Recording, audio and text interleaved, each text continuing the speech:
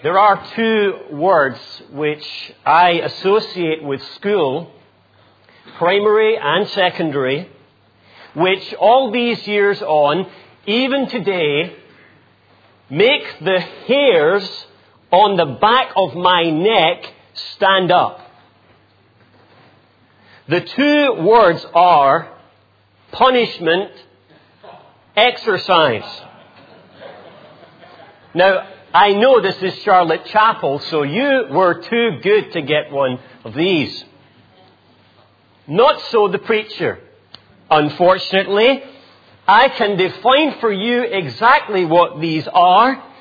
Set punishments for classroom crimes.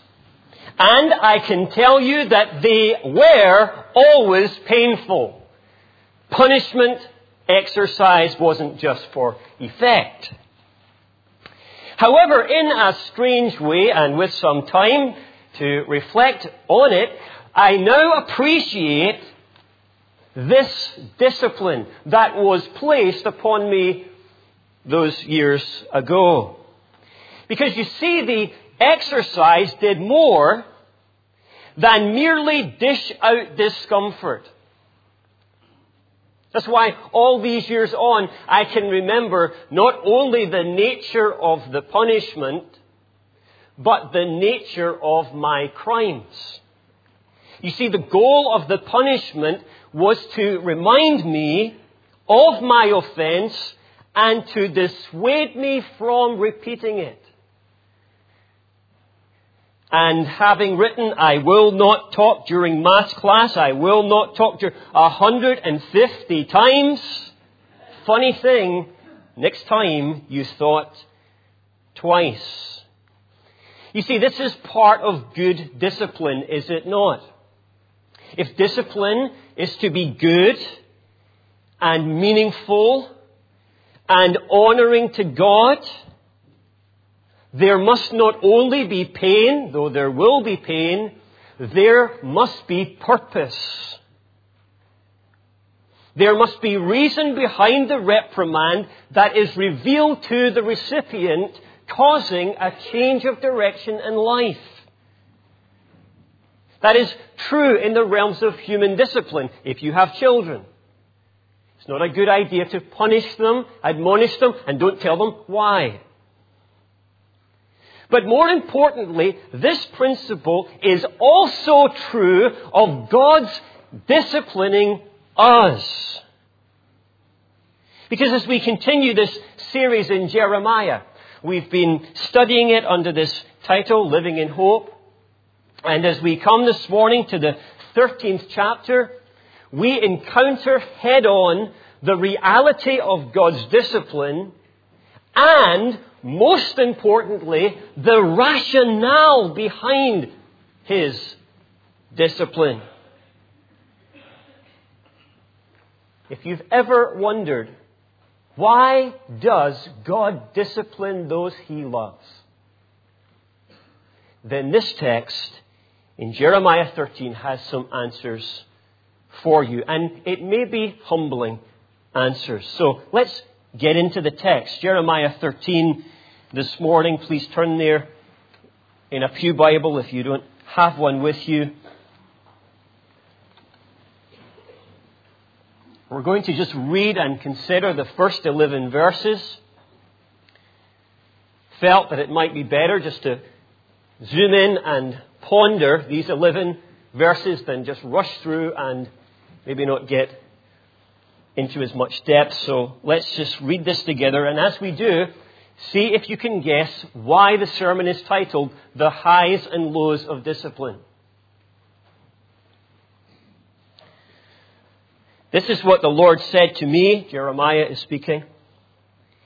Go and buy a linen belt and put it around your waist, but do not let it touch water. So I bought a belt, as the Lord directed, and put it around my waist. Then the word of the Lord came to me a second time. Take the belt you bought and are wearing around your waist, and go now to Perath and hide it there in a crevice in the rocks. So I went and hid it at Perath, as the Lord told me. Many days later, the Lord said to me, go now to Perath and get the belt I told you to hide there. So I went to Perath and dug up the belt and took it from the place where I had hidden it. But now it was ruined and completely useless. Then the word of the Lord came to me. This is what the Lord says. In the same way, I will ruin the pride of Judah and the great pride of Jerusalem. These wicked people who refuse to listen to my words and go after other gods to serve and worship them will be like this belt, completely useless. For as a belt is bound around a man's waist, so I bound the whole house of Israel and the whole house of Judah to me, declares the Lord, to be my people, for my renown and praise and honor. But they have not listened. Amen. May God bless to us the reading of His Word. Charles Colson, the Christian writer and formerly a politician, once wrote this: what God wants from His people is obedience, no matter what the circumstances, no matter how unknown the outcome. No matter what the circumstances, obedience. No matter what the outcome is in terms of us knowing how it will turn out, obedience. That's the kind of obedience which God called Jeremiah to at the outset of this 13th chapter. Just imagine the situation. You are Jeremiah, and you have been preaching a message of judgment for some time now. It's hardly been easy. It is never easy to get up and to proclaim that God is just and that people are sinners and that judgment is coming. But at least until now, Jeremiah has been clear about what to do and, most importantly, why he is doing it. But now, at the beginning of the 13th chapter, Jeremiah steps into the unknown. And God calls him to do something that he does not understand, at least yet. In fact, there are three calls to obedience during which period Jeremiah is in the dark. Firstly, he is to buy a linen belt and wear it. It is a strange request. Verse 1. This is what the Lord said to me. Go and buy a linen belt and put it around your waist.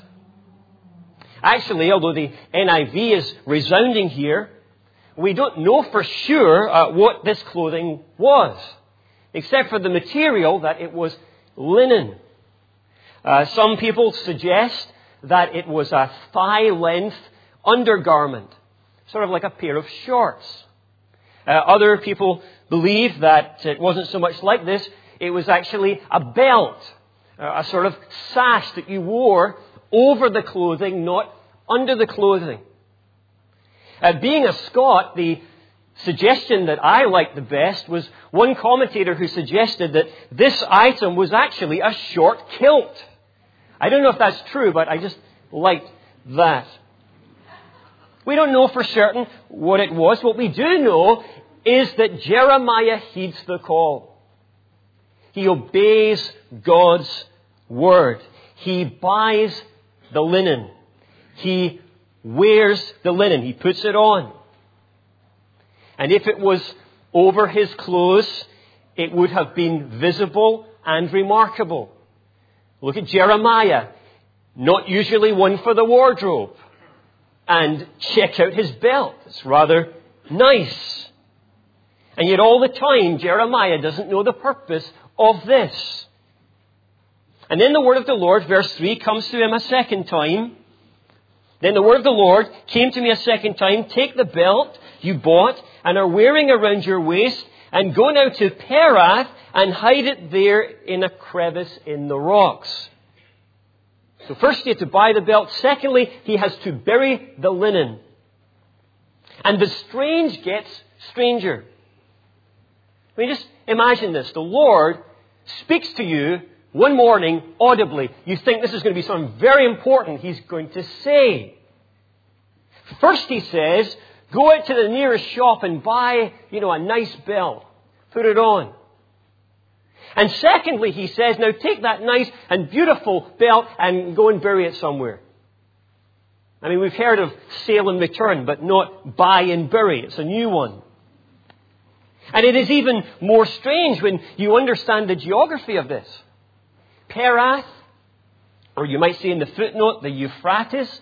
Well, this wasn't just round the corner.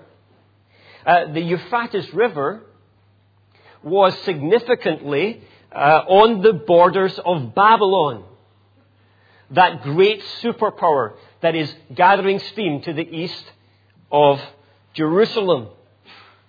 And depending on which part Jeremiah intercepted, it was anything between 200 and 300 miles away.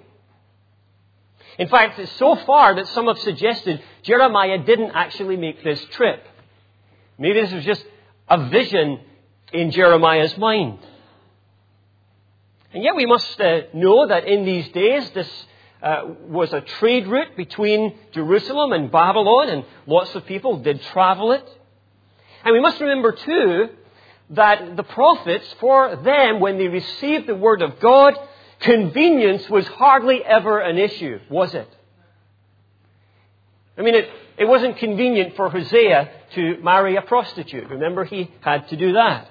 It wasn't convenient for Ezekiel when the Lord told him to lie on his side for a few weeks to convey His word. And it wasn't easy for Jeremiah to go this 600-mile round trip, but he did it. Verse 5, so I went and hid it at Perath as the Lord told me. And the inference is that he travels back home, back to Jerusalem. He waits there.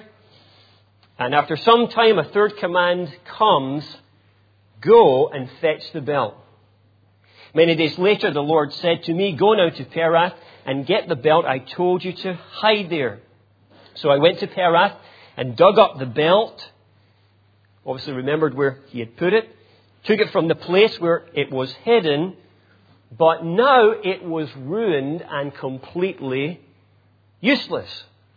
And that's what you would expect, isn't it? If you buried your nice suit in the back garden, men, for a couple of weeks and you dug it up, it would be useless.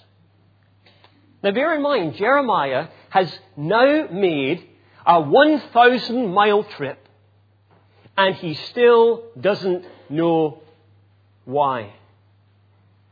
Let me just pause on that for a little second.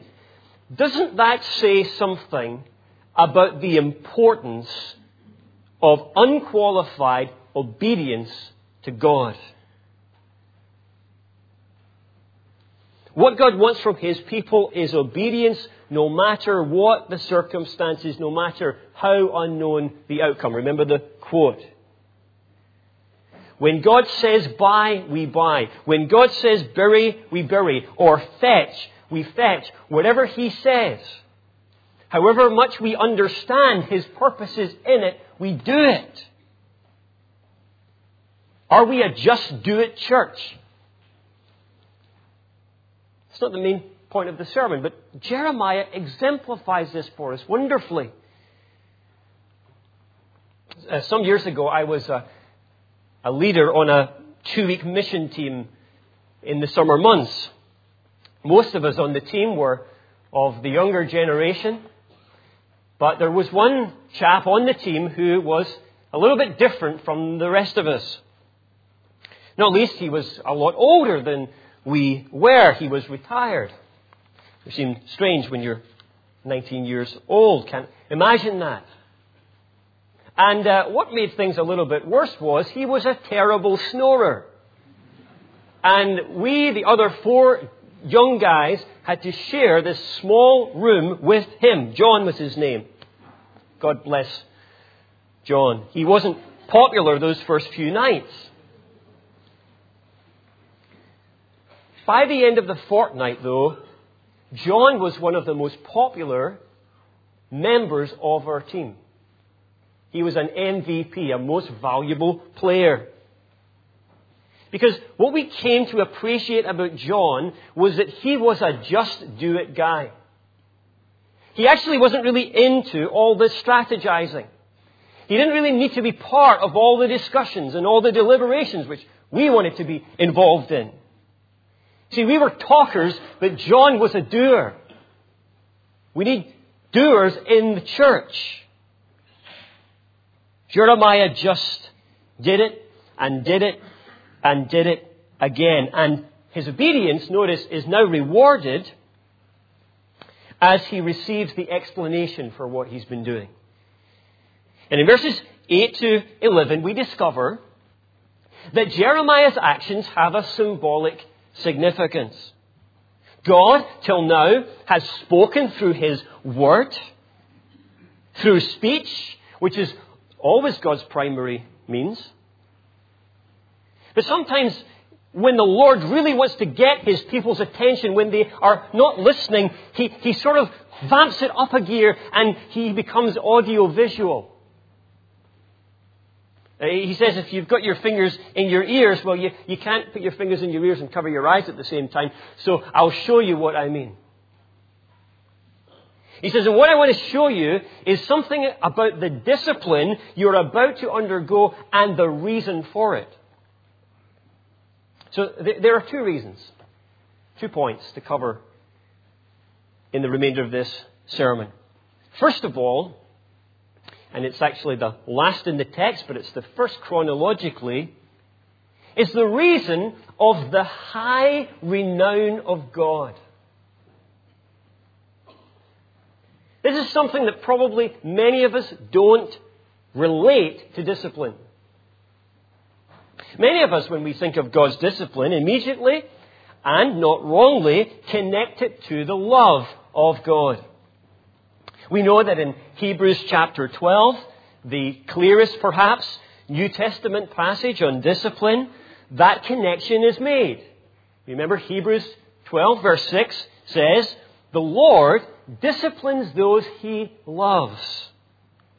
And we notice that through Jeremiah, this is where God begins here too. This commences the explanation that His purchasing of the belt and His wearing the belt represents God's covenant love. Look at verse 11. For as a belt is bound round a man's waist, so I bound the whole house of Israel and the whole house of Judah to me. That's a vivid and a beautiful picture, isn't it? This belt is bought. God has purchased His people. This belt is bound to the waist. God, the Lord God, has bound His people to Himself like a belt. In fact, this is the same intimate word that is used back in Genesis 2:24. When God instituted marriage, saying, a man will leave his father and mother and be, and here's the word, united, bound to his wife, and become one flesh. How much does God love His people? Like a devoted husband loves his wife and becomes that one flesh reality. How close is the proximity between God and His people? Like a belt bound round your waist. And you know, Christians, believers this morning, do you realize that God loves you, but He does not love you at arm's length? I understand that we know this, but do we feel this in our experience? A popular song used to say that God is watching us from a distance. Some Christians, in their experience, believe that God loves them from a distance. And it is a lie from Satan himself. God loves us this much. He buys us and He binds us to Himself like a prized garment that He treasures. That is why if you are not a believer this morning, you are missing out on so much. Do you not know that God demonstrated His own love for you in this? That while you were still a sinner, Christ died for you. There is no doubt this morning that God loves you.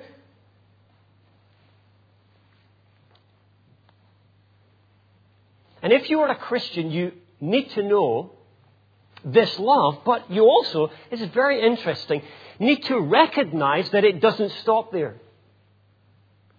We may say it like this, that love is the environment for God's discipline, but it is not the full explanation for it. I mean, just think of someone that you love, maybe your wife, your child, a friend. The first thing you think about when you think, how can I express my love, isn't necessarily discipline, right? I mean, there has to be some reason why you discipline them in your love. And this is what Jeremiah goes on to say as the Lord inspires him in the second half of verse 11. Let's read the whole verse. As a belt is bound round a man's waist, so I bound the whole house of Israel, the whole house of Judah to me. So, this is a reminder, God's love is the environment, but what is the goal? Read on. To be my people for my renown and praise and honor. The belt not only depicts God's covenant love. The belt also depicts God's commitment to His glory. Because when God loves you graciously, mercifully, the way He does, the display of that as people see it, as the world sees it, honors Him. They say, that's a great God who loves people like that. And therefore, Philip Ryken, one writer, he's right when he says that the chief purpose and ultimate goal of human beings is to be wrapped around God's waist like a fashion accessory. When we are at our very best, we adorn God with glory. God loves us, folks, but He loves us so that He, not we, get the praise. In Ephesians chapter 1, verse 4, Paul is describing the many spiritual blessings that we have in Christ, and he is struggling to do this. And one of the blessings that he mentions, interestingly, is the love of God. This is what you receive when you become a Christian. Isn't it great? But listen to what he says. In love, He predestined us to be adopted as His sons through Jesus Christ in accordance with His pleasure and will. But listen why. To the praise of His glorious grace. We don't usually think like that. God adopts me and loves me to the praise of His glorious grace. But that's how God thinks. And this is crucial because it provides the backdrop, the context of discipline. If God not only loves you, but loves you in this particular way, namely for His glory, then when you act like a rebellious son or daughter, when I act that way, He must, for the sake of His glory and His name, bring us into line. Now, we've had that experience if we've been young. Well, we were all young once, I guess. Misbehaving, maybe in a public place. And I don't know, maybe this is just me again, but one of the things that Mum used to say to me was, you're showing us up in public. Showing us up. See, she wasn't just interested in the good the discipline would do to me.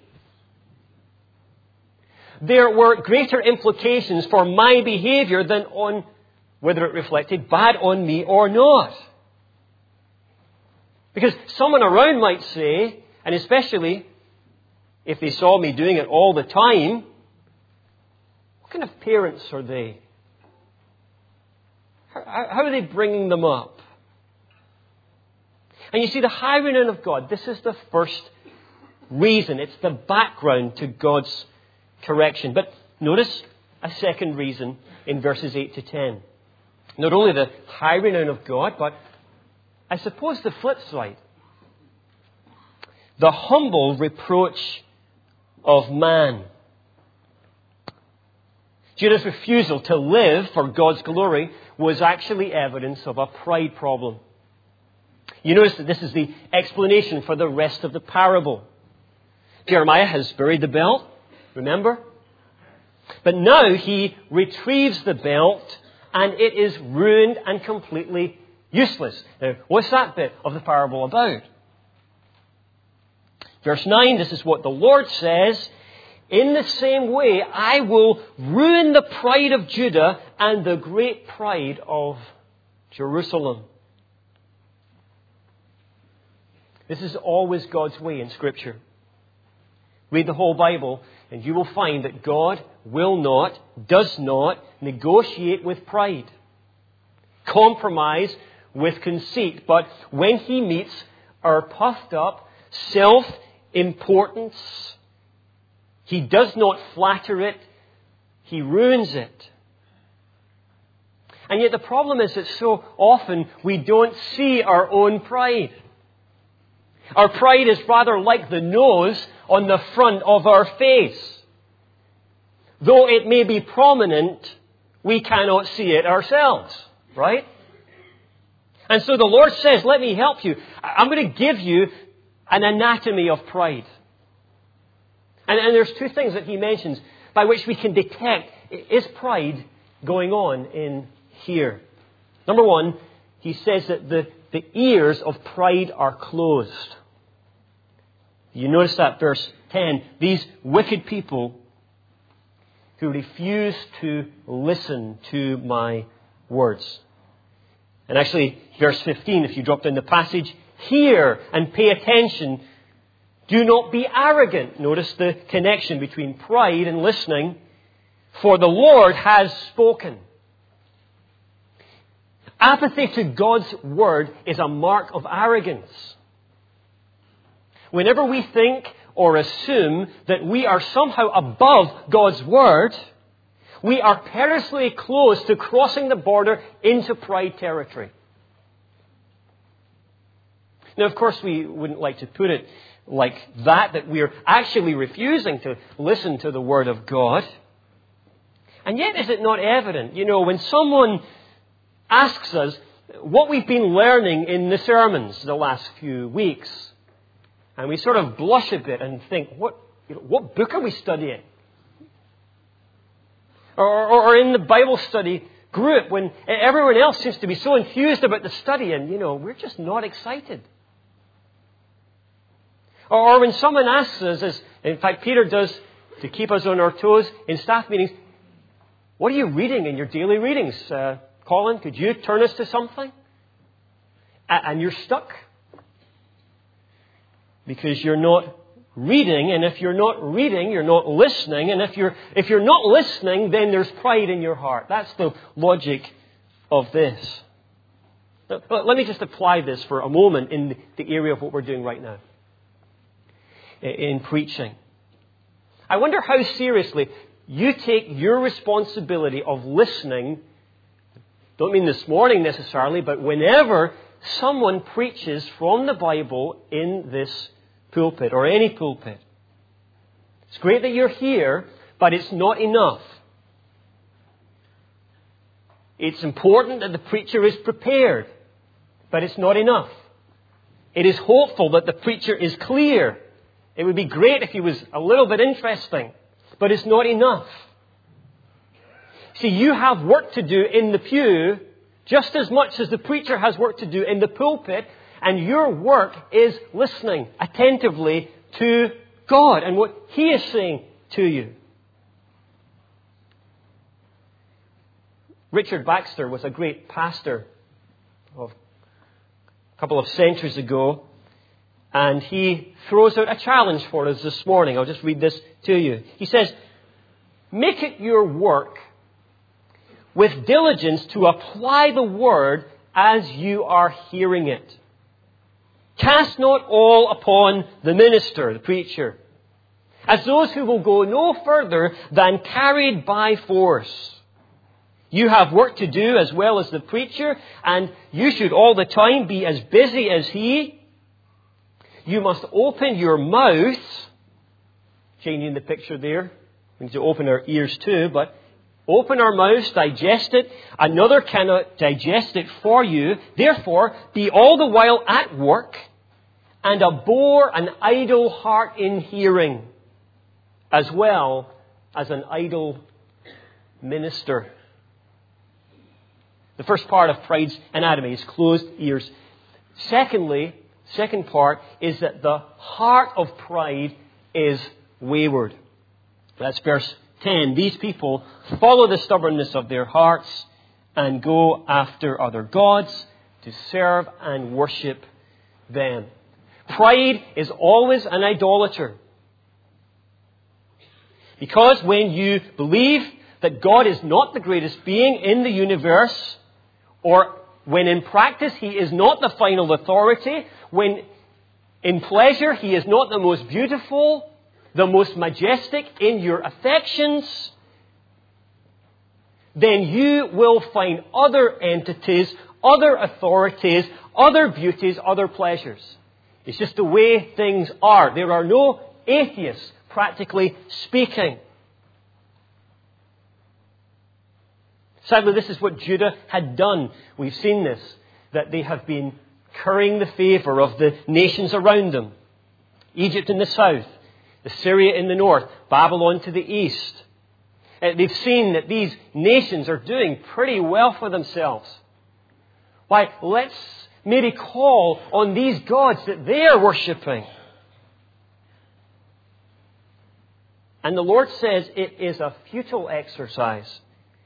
It's as futile as travelling 300 miles to Babylon and burying a belt there to be ruined, and travelling all the way back and going all the way back to the river and digging it up and just finding that it's useless. What was the point? You see, that is the point. Idolatry is a useless practice. It's futile. But how often we do it, don't we? Let me ask you. Do you, on every occasion, place God before your family? If not, family is an idol. Let me ask, on every occasion, do you place God before your money? When you don't, it becomes an idol. And what about people idols? I've been reading a great book this week by a guy called Edward Welsh. It's called When People Are Big and God is Small.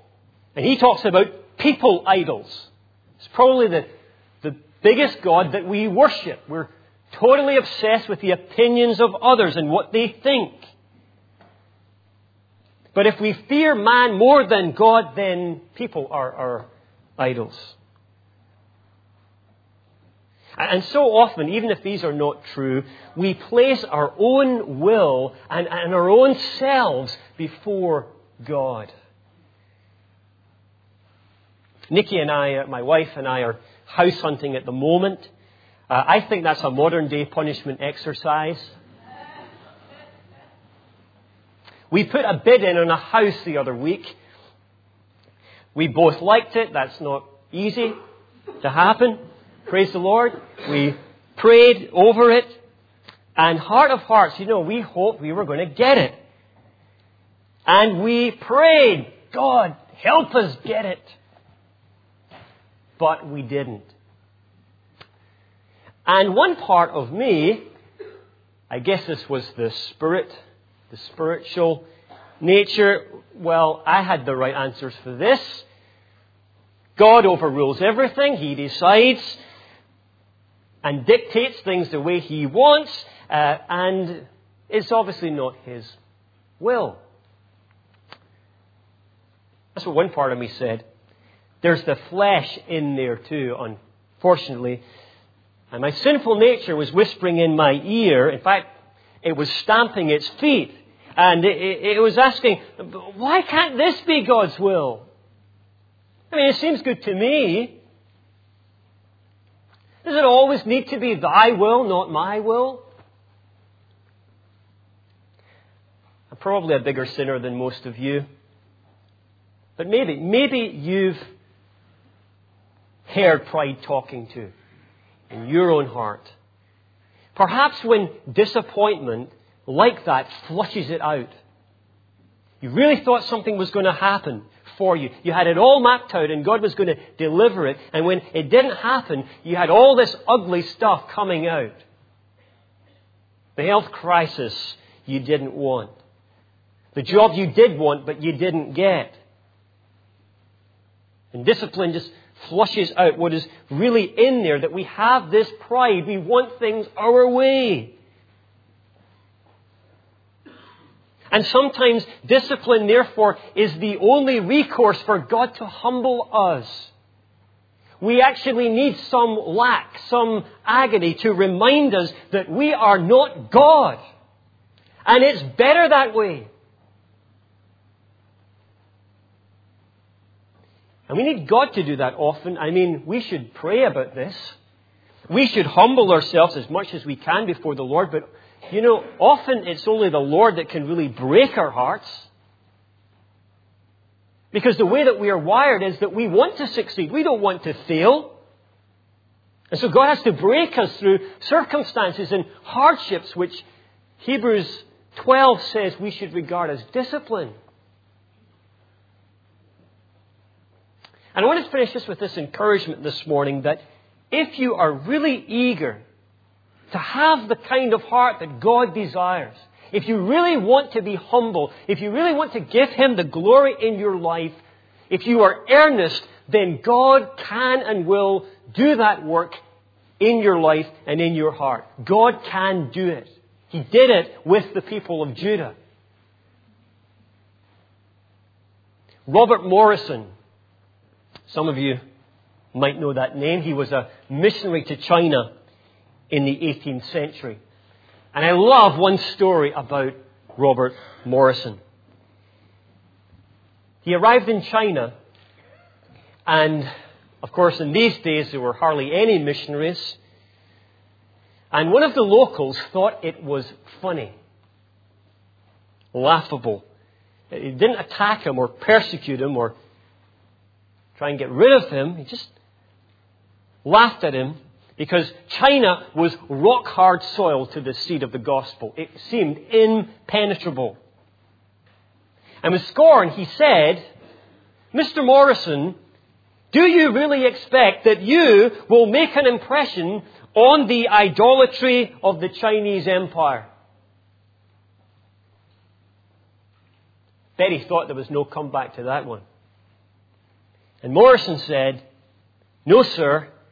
I won't, but I expect God will. God will.